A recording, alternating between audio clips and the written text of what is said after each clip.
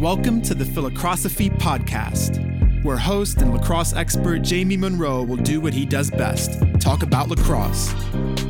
Each episode will provide listeners with education, insights, stories, and lessons about the lacrosse world. We will discuss current events, coaching, philosophies, and college lacrosse recruiting. Now let's get started with your host, Jamie Monroe.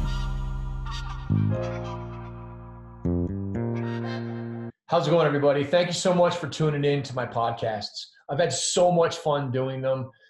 I only wish that I'd started recording my lacrosse conversations like 25 or 30 years ago.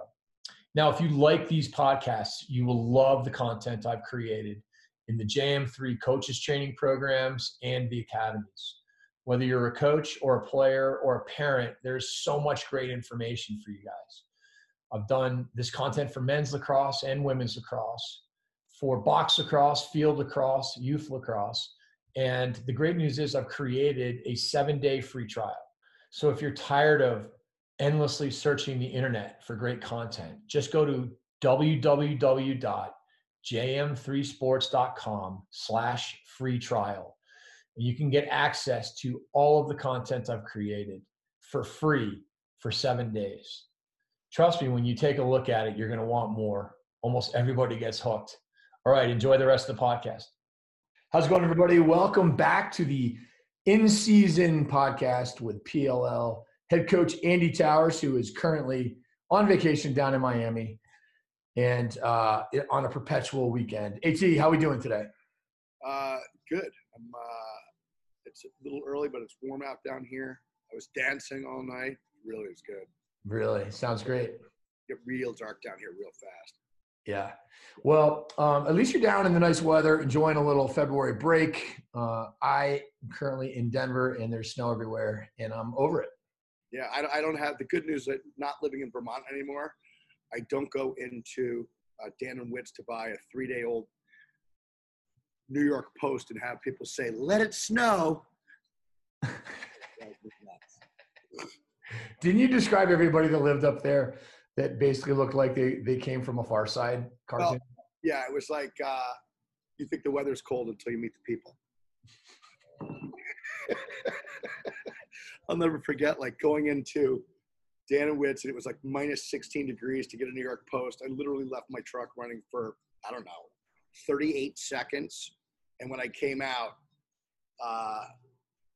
somebody was attacking me for leaving my car running, and I was like, I got to get out of here. I like tall buildings and dark bars. I don't like hiking and endurance sports and getting chastised for leaving my car running for under a minute to get a New York Post. No, thank you. That's why you would just consider yourself an indoorsman. I'm a true indoorsman. There's no question about it. Well, huge night in lacrosse last night. And today, given the fact that we delayed our show until Wednesday, turned out to be a really smart move. I know we did it because you're on vacation, but really Tuesday night's games were unbelievable in the way they shook up the rankings and the way teams won some big games and lost some big games. It's early, so it doesn't matter that much, but let's get started with your top 20. Number 20, 1-1 UMass. Yeah, I got UMass in there. After the first week where they got blown out by Army 17-4, it was going to be tough to put them in, but obviously they bounced back. I'm not surprised. Greg Cannella got his guys focused, and they came back, played with a vengeance, and knocked off a ranked Ohio State team 9-7. I'm not surprised by this, but given the fact that they played two top 20 teams and they're 1-1, I feel good with them at 20. Yeah, it didn't look so good when they got hammered by Army, but then coming back and, two things. One, Army absolutely hammering Rutgers, who I thought was going to be solid at the very least, and then coming back in with a big win over Nick Myers and the Ohio State Buckeyes proves that they're definitely legit. But there's a lot of teams that are legit, and let's talk about number 19 Army that was up into the top 10 this week after their Rutgers win, and then they lose a rough one. And they got kind of hammered, giving up 17 goals or something to Marist. Yeah. I had Army when the poll came out on Monday. I had Army as arguably 4. given the fact that they had blown out UMass, blown out Rutgers, two teams that I had, in the preseason top 20, two very good programs every single year. And then sure enough, Black Tuesday comes, and Army is one of those ranked teams that just had a violence Tuesday night, and not in their favor. And they got thrashed by Marist 17-9. But it doesn't change the fact that they do have two really good wins over teams that I think are going to be in the top 20 by the end of the year. And so Army at 3-1-19 with wins over UMass and Rutgers, and a loss, albeit a big one, to Marist. I feel all right with them at 19.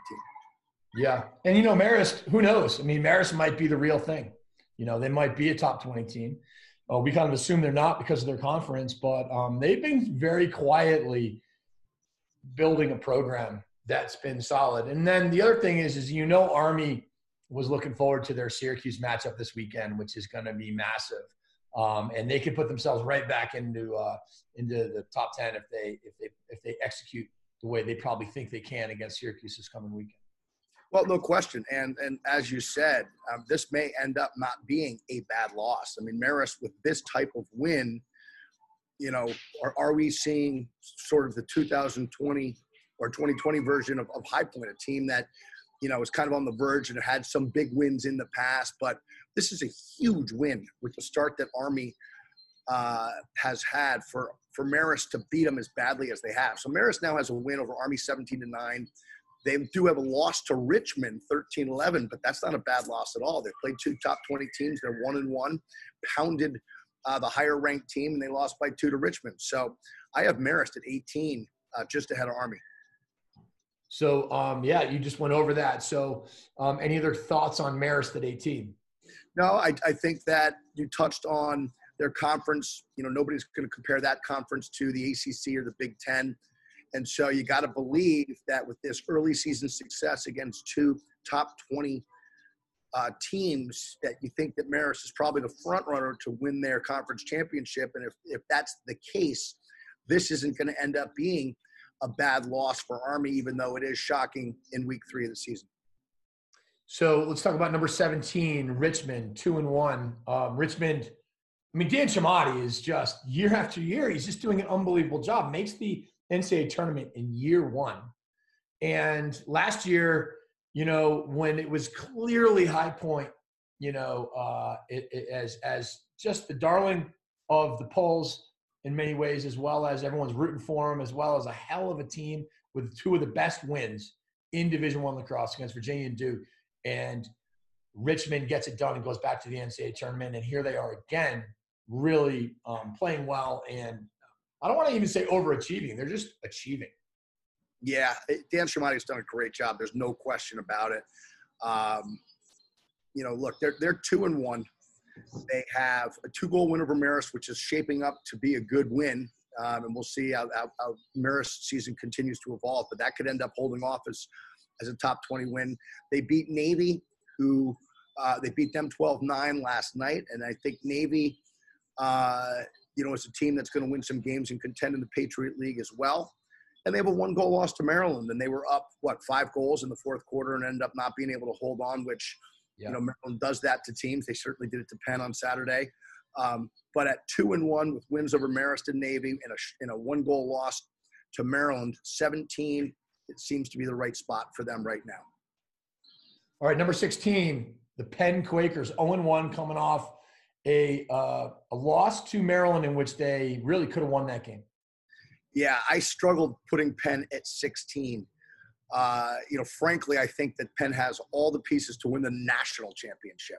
They got an unbelievable face-off guy. They've got a marquee midfielder in Sam Hanley. They got an offense that moves the ball really, really well. They're a great shooting team, as 15 goals against traditionally one of the better defensive teams in the country in Maryland. And I think Patrick Birkinshaw is going to be a strength for this Penn team over the course of the season, but in the Maryland game, he was not. He didn't have a great save percentage. I think he ended up with 9 saves and 17 goals allowed.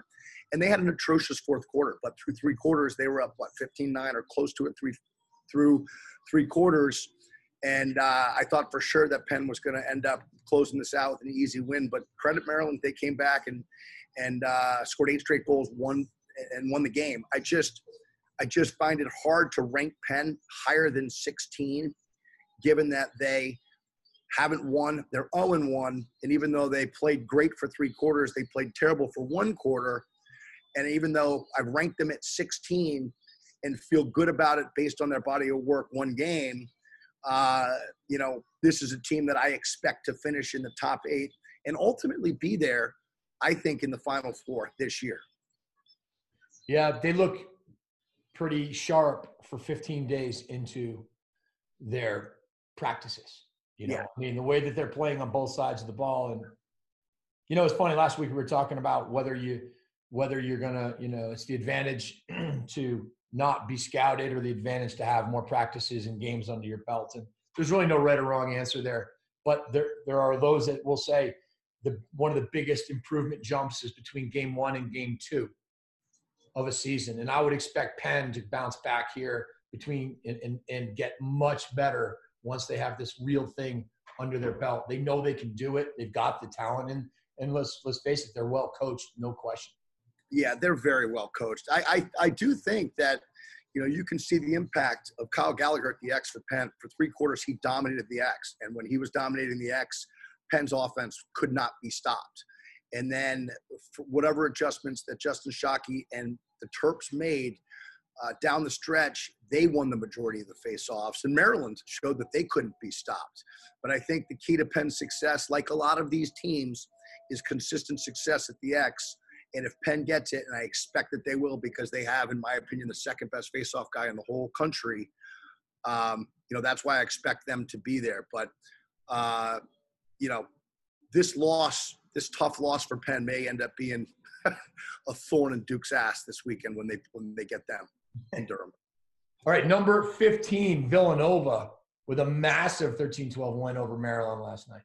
Yeah, no one's played a tougher schedule than these guys have to date. They've played the three of the top 5 teams in the country in Maryland, Penn State, and Yale. And their record's 1-2. And I didn't have them in the top 20, even though they'd played 2 great teams in Penn State and Yale going into yesterday's game versus Maryland. But sure enough, they did to Maryland what they've done to, a top team seemingly every year for the last 3-4 years. And that's knock off a top 5 ranked team. And they did it yet again. Unbelievable.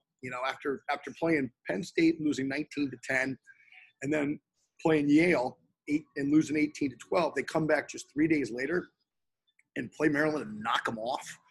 Wow. I mean, John Corrado and his staff, it's just unbelievable what they're able to do to play such a tough schedule.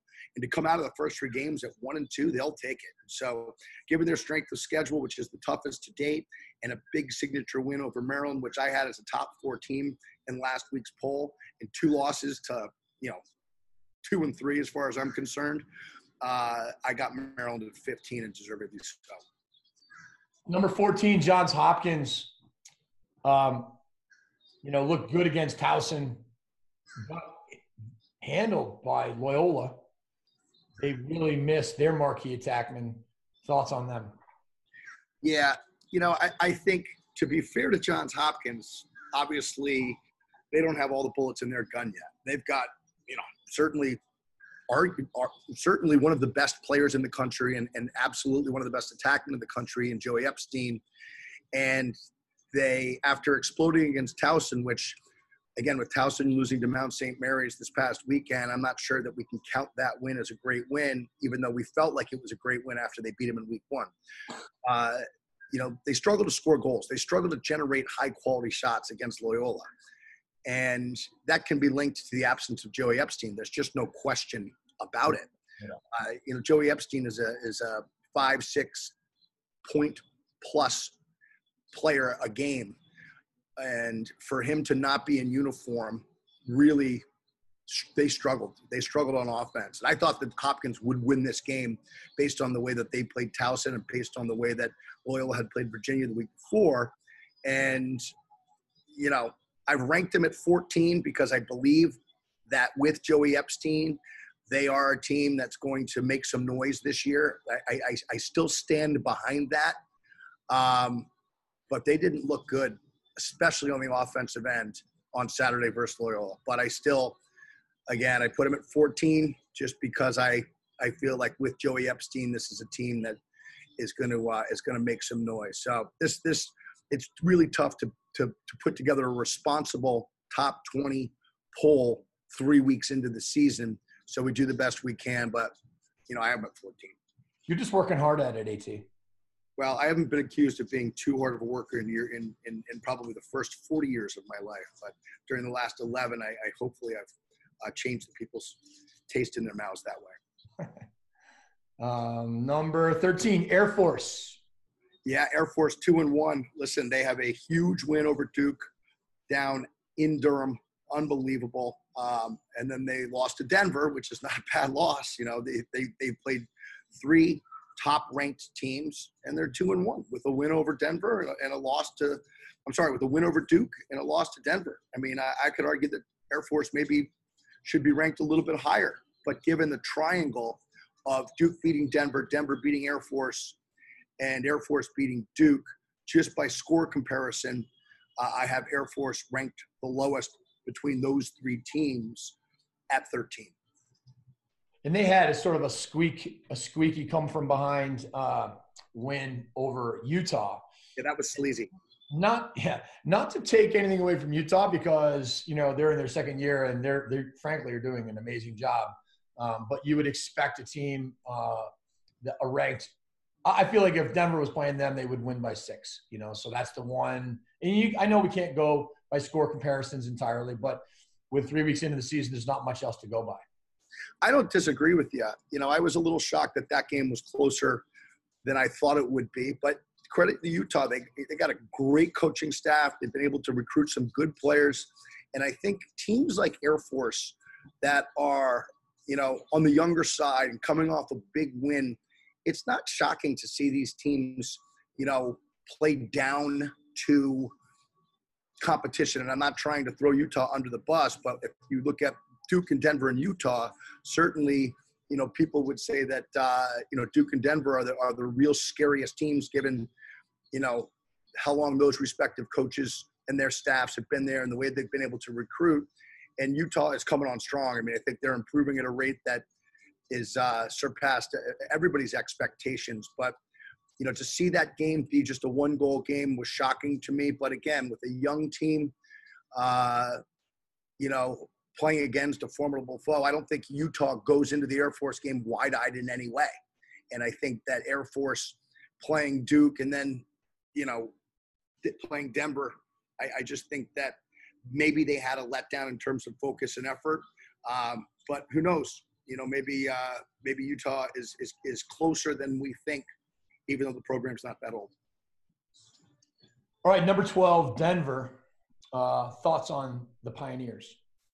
Yeah, this is always a scary game, a scary team. 1-1, they have a win over Air Force, as we just discussed. They lost to Duke. Falling behind 8-2 was not a good situation for Denver. You combine that with the fact that Jordan Ginder was winning faceoffs for Duke at a great rate. It just made it hard for them to get back in the game.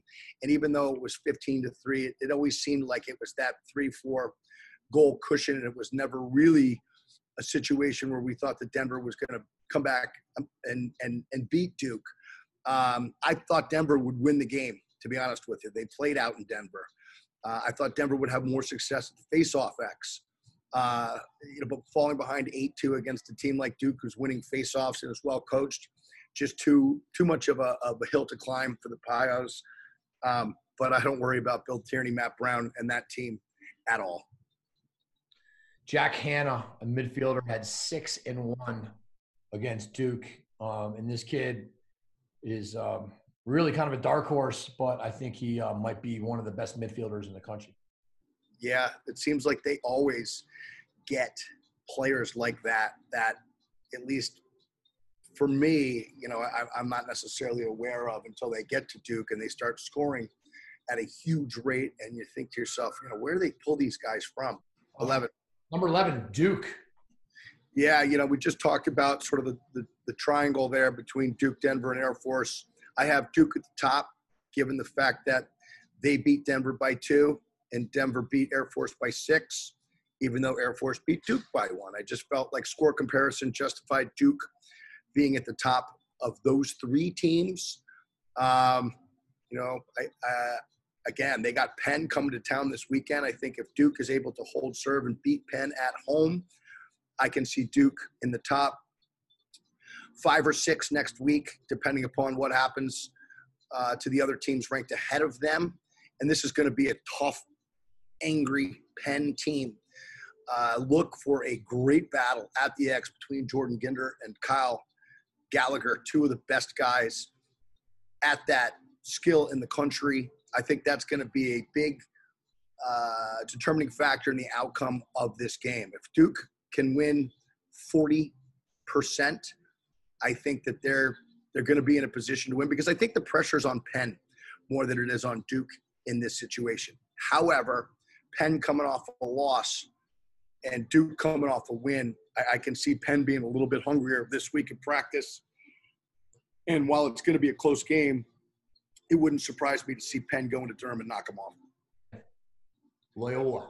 Yep, this was easy to put them at 10. They've played a really tough schedule as well. They're 1-1 with a win over Hopkins at home and a loss to Virginia on the road. I think that Loyola every single year seems to do really, really well. And certainly that's because of Charlie and Dwani and Mark Van, and the staff is one of the very best staffs in the country. And they lose Pat Spencer. They need to figure out a way to generate offense. They go down to Charlottesville. They struggle for, 2-3 quarters. They make an adjustment to a zone, gives them a few more offensive possessions, and they're able to outplay Virginia. I thought, towards the last quarter and a half of that game, and even though they lost, I think they exited that game feeling pretty good about the direction they were headed. And sure enough, they play Hopkins, who's coming in 1-0 at home. Kevin Lindley scores 4 goals. They're winning faceoffs with Bailey Savio. Sam Schaefer plays great at the goal. I feel like this is a team that just continuously gets better and better and better every single year. I was really impressed with this one. I thought Hopkins would beat them, and Loyola proved me wrong. So Loyola at 10, I feel good. Number 9, Maryland. Yeah, Maryland, what can you say about them? They've also played a really tough schedule. They have 2 wins, 1-goal win over Richmond, a 2-goal win over Penn. They have a loss to Villanova. I'm not that surprised that there was a letdown versus Villanova after, the way that Penn game played out, to be behind 6 goals, losing faceoffs, going into the 4th quarter, and to score 8 in a row. I mean, wow, what a run. It just shows you how scary Maryland can be when they're hitting on all cylinders. If they're winning faceoffs, they're a really scary team, because offensively, you're just not going to be able to stop this team. They have too many great players. Now you add in the freshman Maltz, who scored 5 goals in this game against Penn, and this is a team that, hard to think that they're not going to be in the Final Four down the stretch of the season.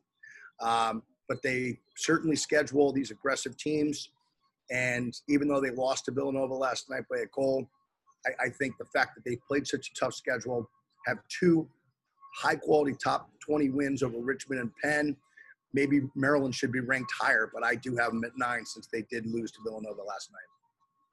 Maryland seems to be a little bit of a Jekyll and Hyde situation, even within the scope of a game, much less game to game. I mean, when I saw them scrimmaging Georgetown, and I know it was a scrimmage, they were hitting on all cylinders, and they shot 13 out of 21 in the first half and just handled a good, solid Georgetown team. Now, granted, again, it was preseason. It was a scrimmage.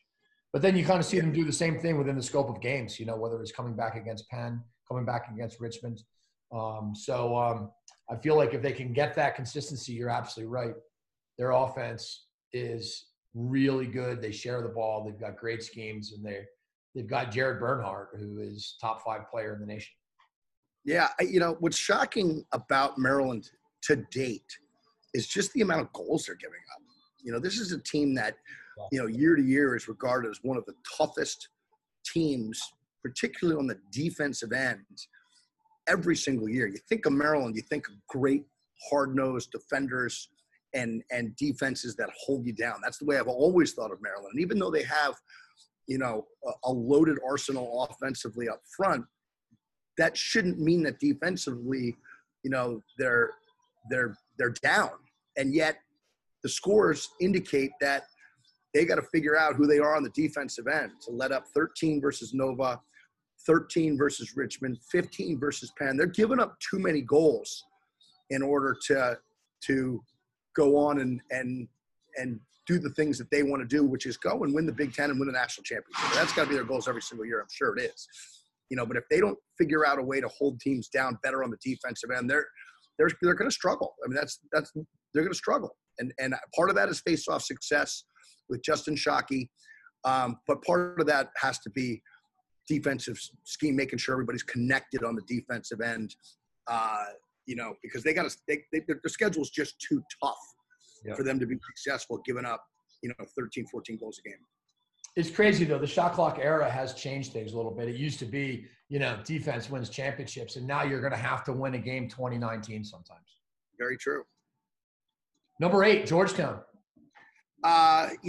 Again, they've blown out 2 teams. They're 2-0.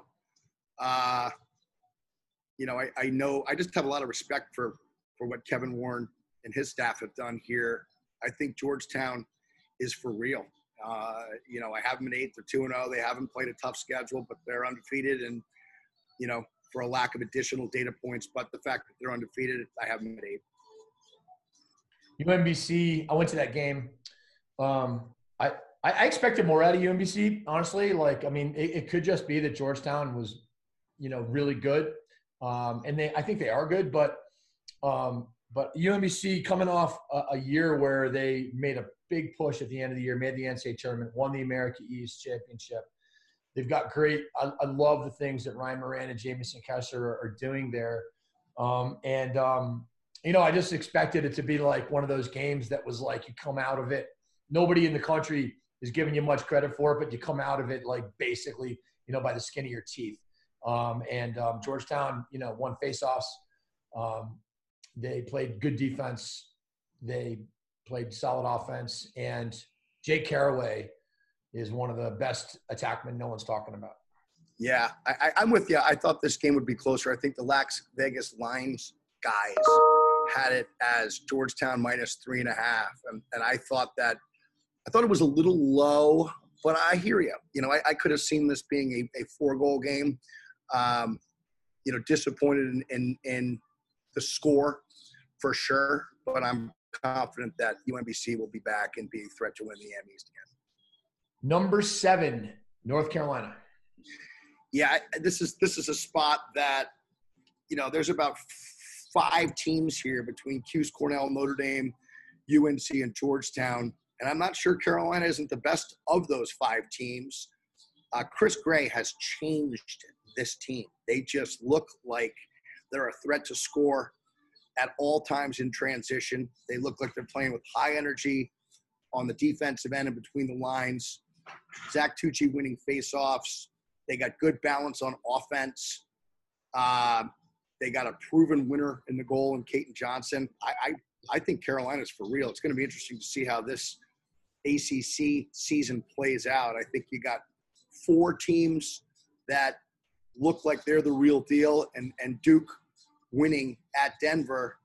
Again, I said last week on the podcast I expected Duke to finish last in the ACC, but they could easily go in and win the ACC, It's crazy how it works out. But I got Carolina at 7, and I feel like that might be low.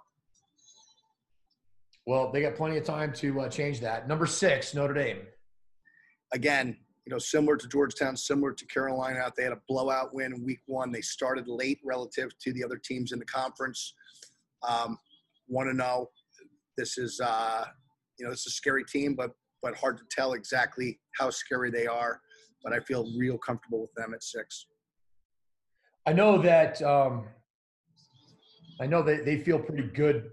From what I hear, they're feeling pretty good about how athletic they are. When you just go out there and you just look at the power of athleticism all over the field, that has been Notre Dame's signature. Obviously, great defense has been a huge part of it, but they've been more athletic than their opponents most of the time. And that's why when they're down and they seem out, they can come back and beat you because they can start cranking up their pressure ride situations, and all of a sudden their athleticism all over the field takes over. And the other thing I want to point out is one thing Kevin Corrigan doesn't get that much credit for, and this is absolutely true if you ever go to his practices, their full field lacrosse ability and his ability to coach that, the riding and clearing and transition elements of the game, he is an absolute master. And when they're that athletic, watch out. They can beat anybody. Yeah, speed shrinks the field, right? It really does.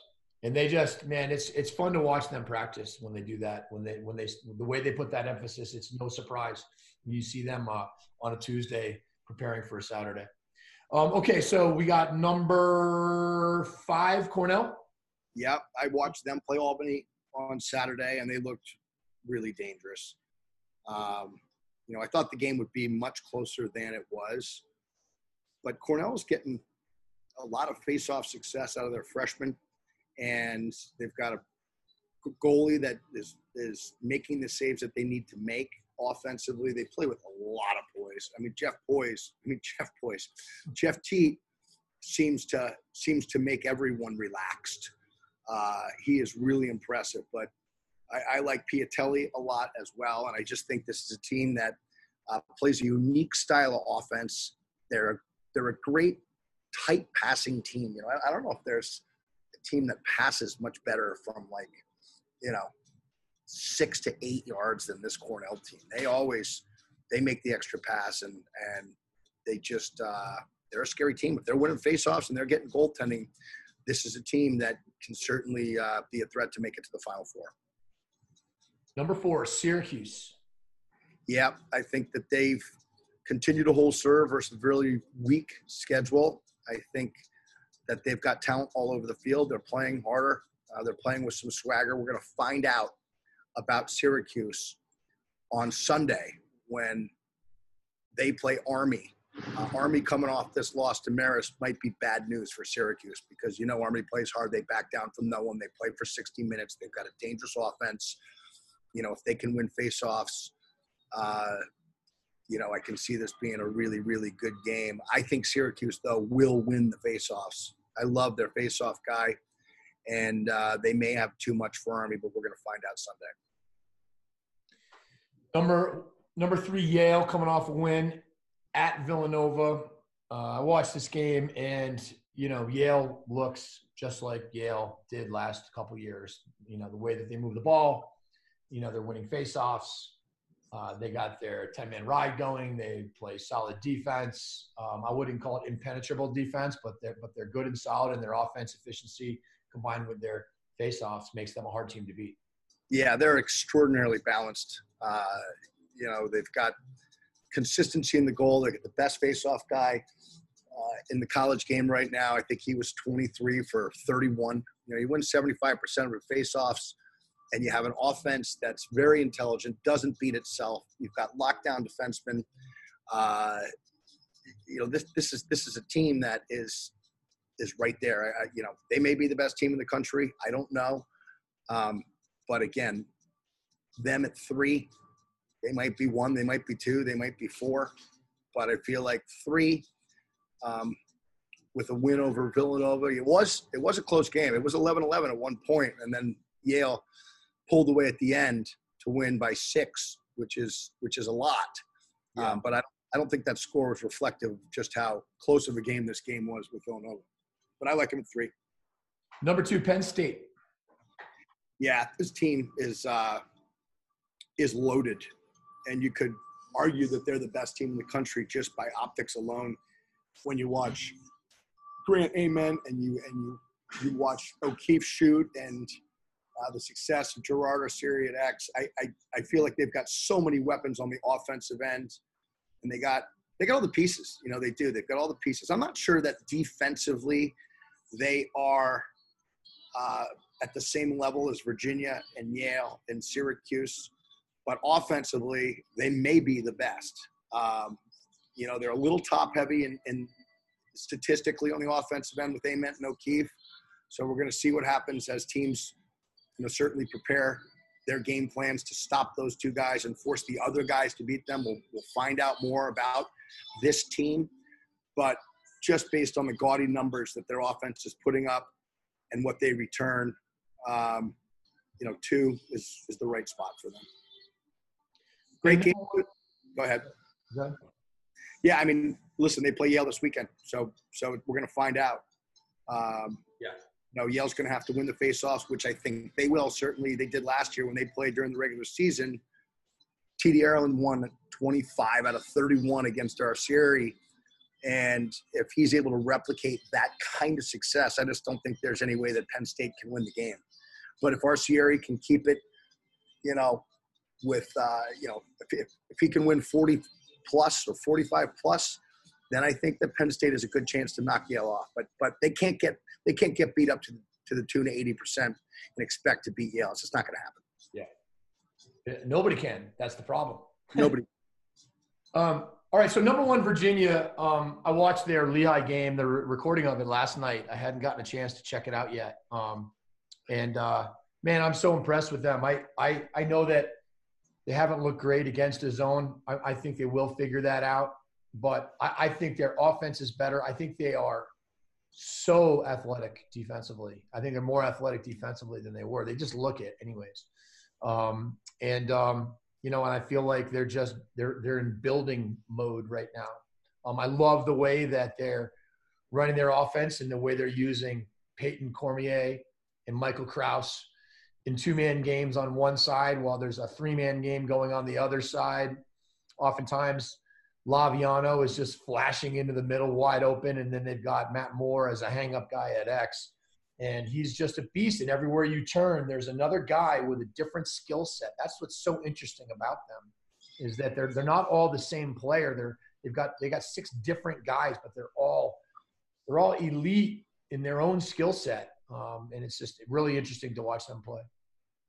It is. To me, Virginia is absolutely the number one team in the country. I don't know why the USILA poll has Penn State ranked ahead of them. I mean, Penn State hasn't played anybody ranked. And while they put up gaudy numbers and offensively, they're really fun to watch, just the balance of the Virginia team, as you referenced, the athleticism of their defense, their offense is just terrifying.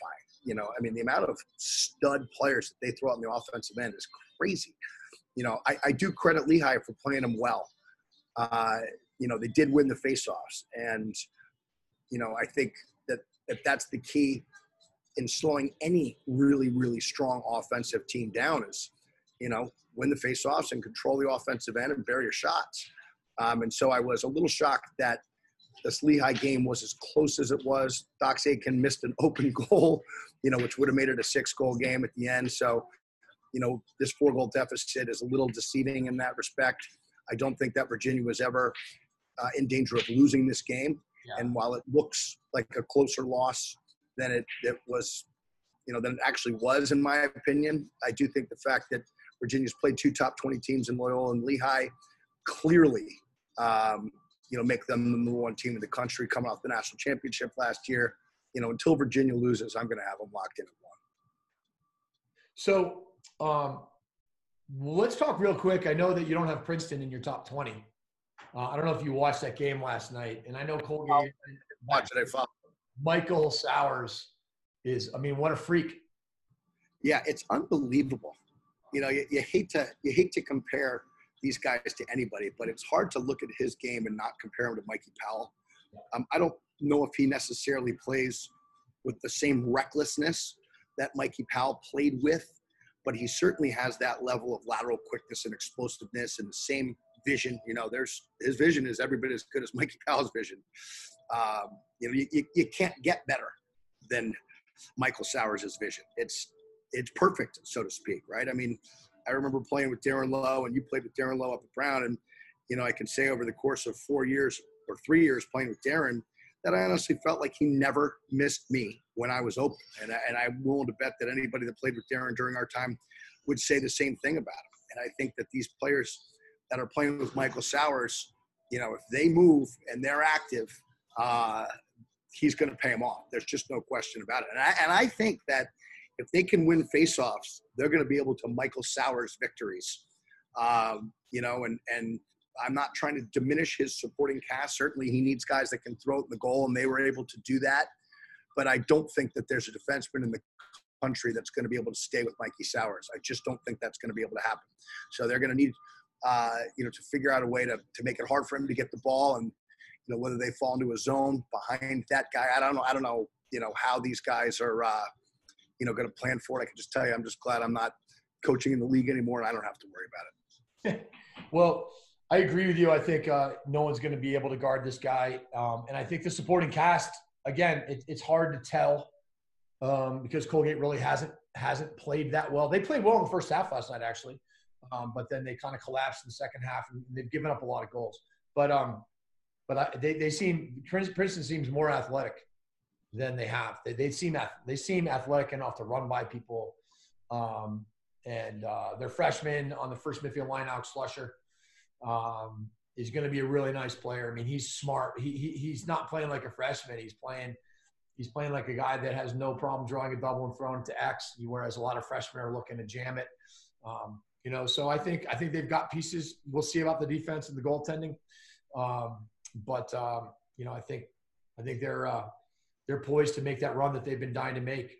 They got to get to the NCAA tournament for Sowers. I'm with you. I think I'm a believer in them. I'll tell you, let's not discount Brown either. They exploded yesterday against Sacred Heart, who's a well-coached team and has some good players. And, you know, they got arguably the best goalie in the country in Phil Goss. And, you know, the Ivy League is going to be interesting. Dartmouth looks like they're better. You know, and certainly we haven't seen Harvard play yet, but it's going to be interesting to see, you know, what Jerry Burns does on that front.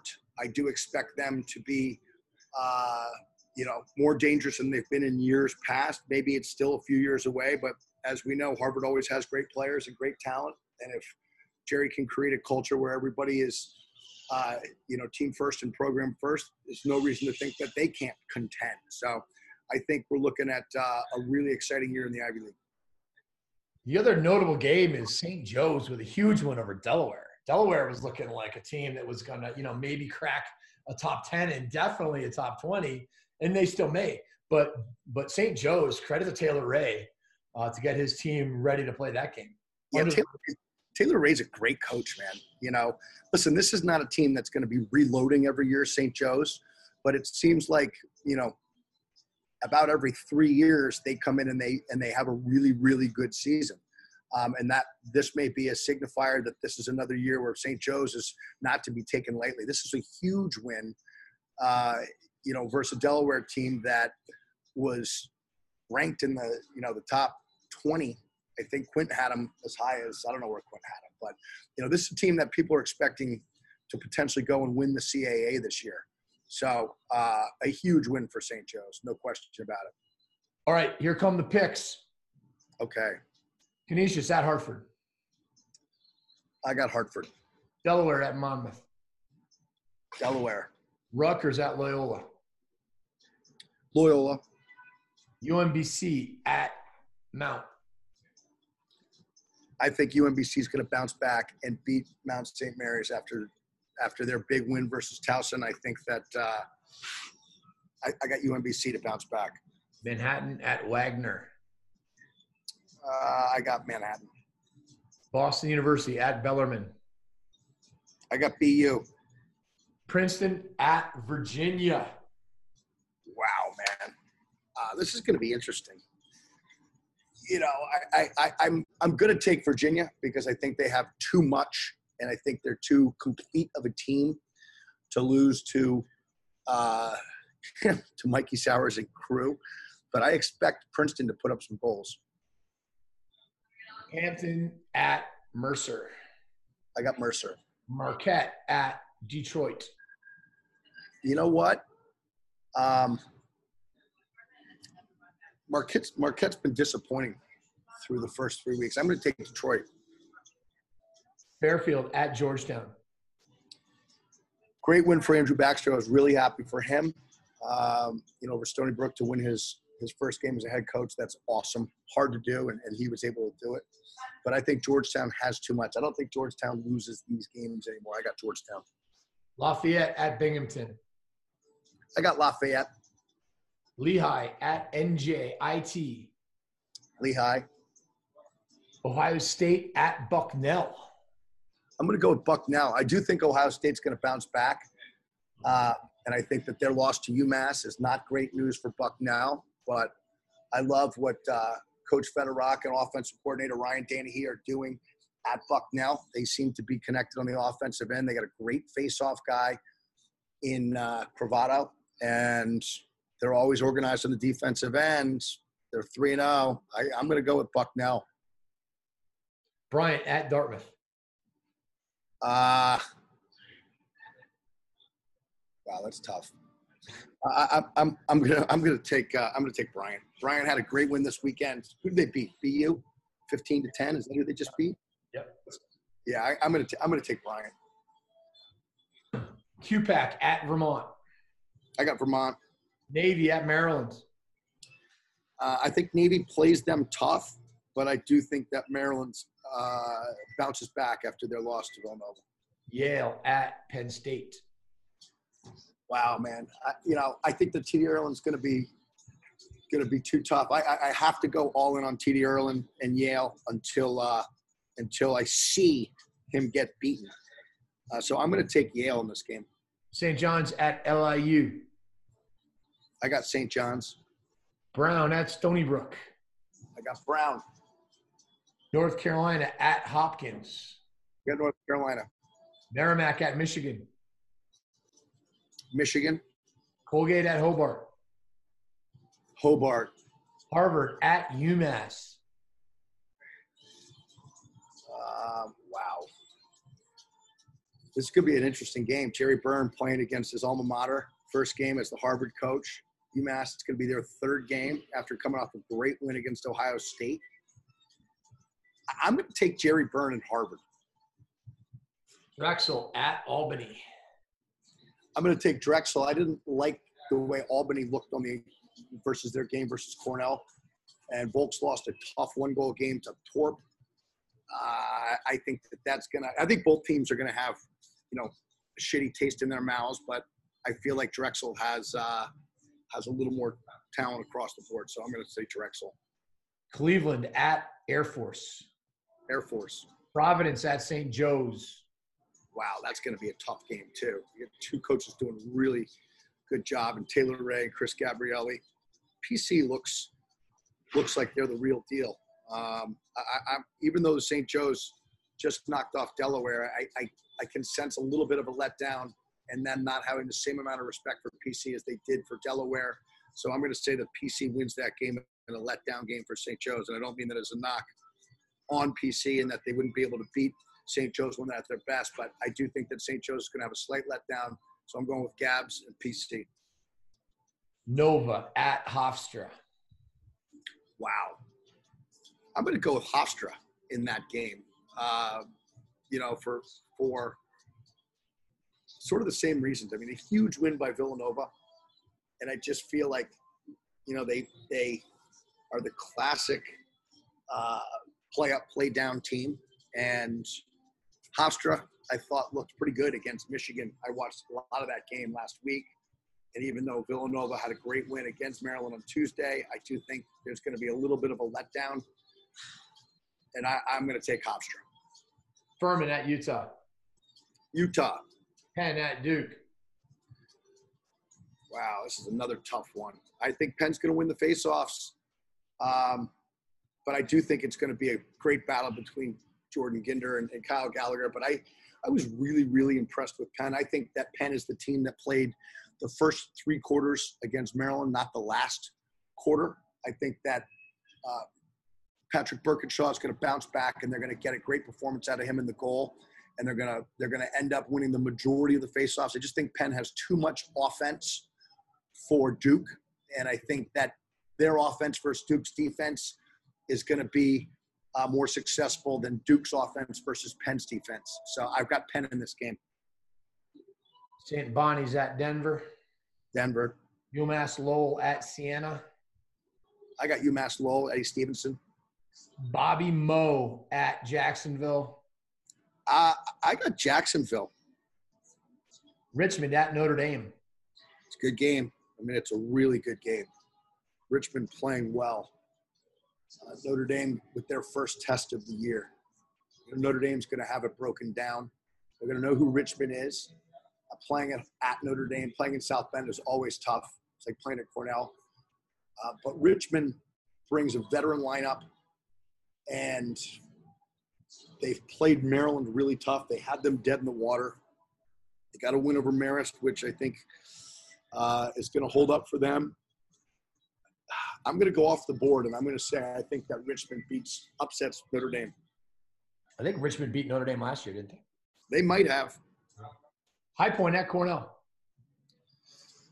You know, I really want Torp to win this game. I just think that Cornell has too much, and I think with Cornell winning faceoffs, no one's going to stop their offense. I don't care who they're playing. I don't think anybody's going to stop Cornell's offense. I got to take Cornell in this. St. Bonnie's at Air Force. Air Force. Army at Cuse.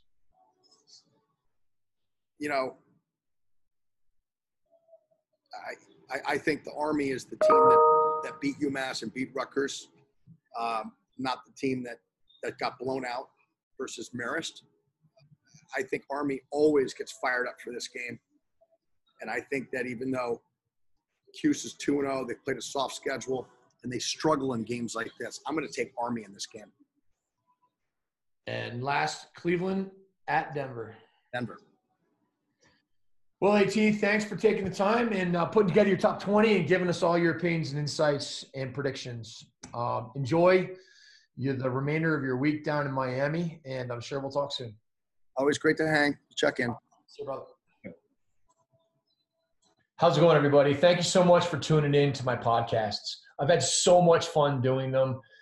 I only wish that I'd started recording my lacrosse conversations like 25 or 30 years ago. Now, if you like these podcasts, you will love the content I've created in the JM3 coaches training programs and the academies. Whether you're a coach or a player or a parent, there's so much great information for you guys. I've done this content for men's lacrosse and women's lacrosse, for box lacrosse, field lacrosse, youth lacrosse. And the great news is I've created a 7-day free trial. So if you're tired of endlessly searching the internet for great content, just go to www.jm3sports.com/free trial. And you can get access to all of the content I've created for free for 7 days.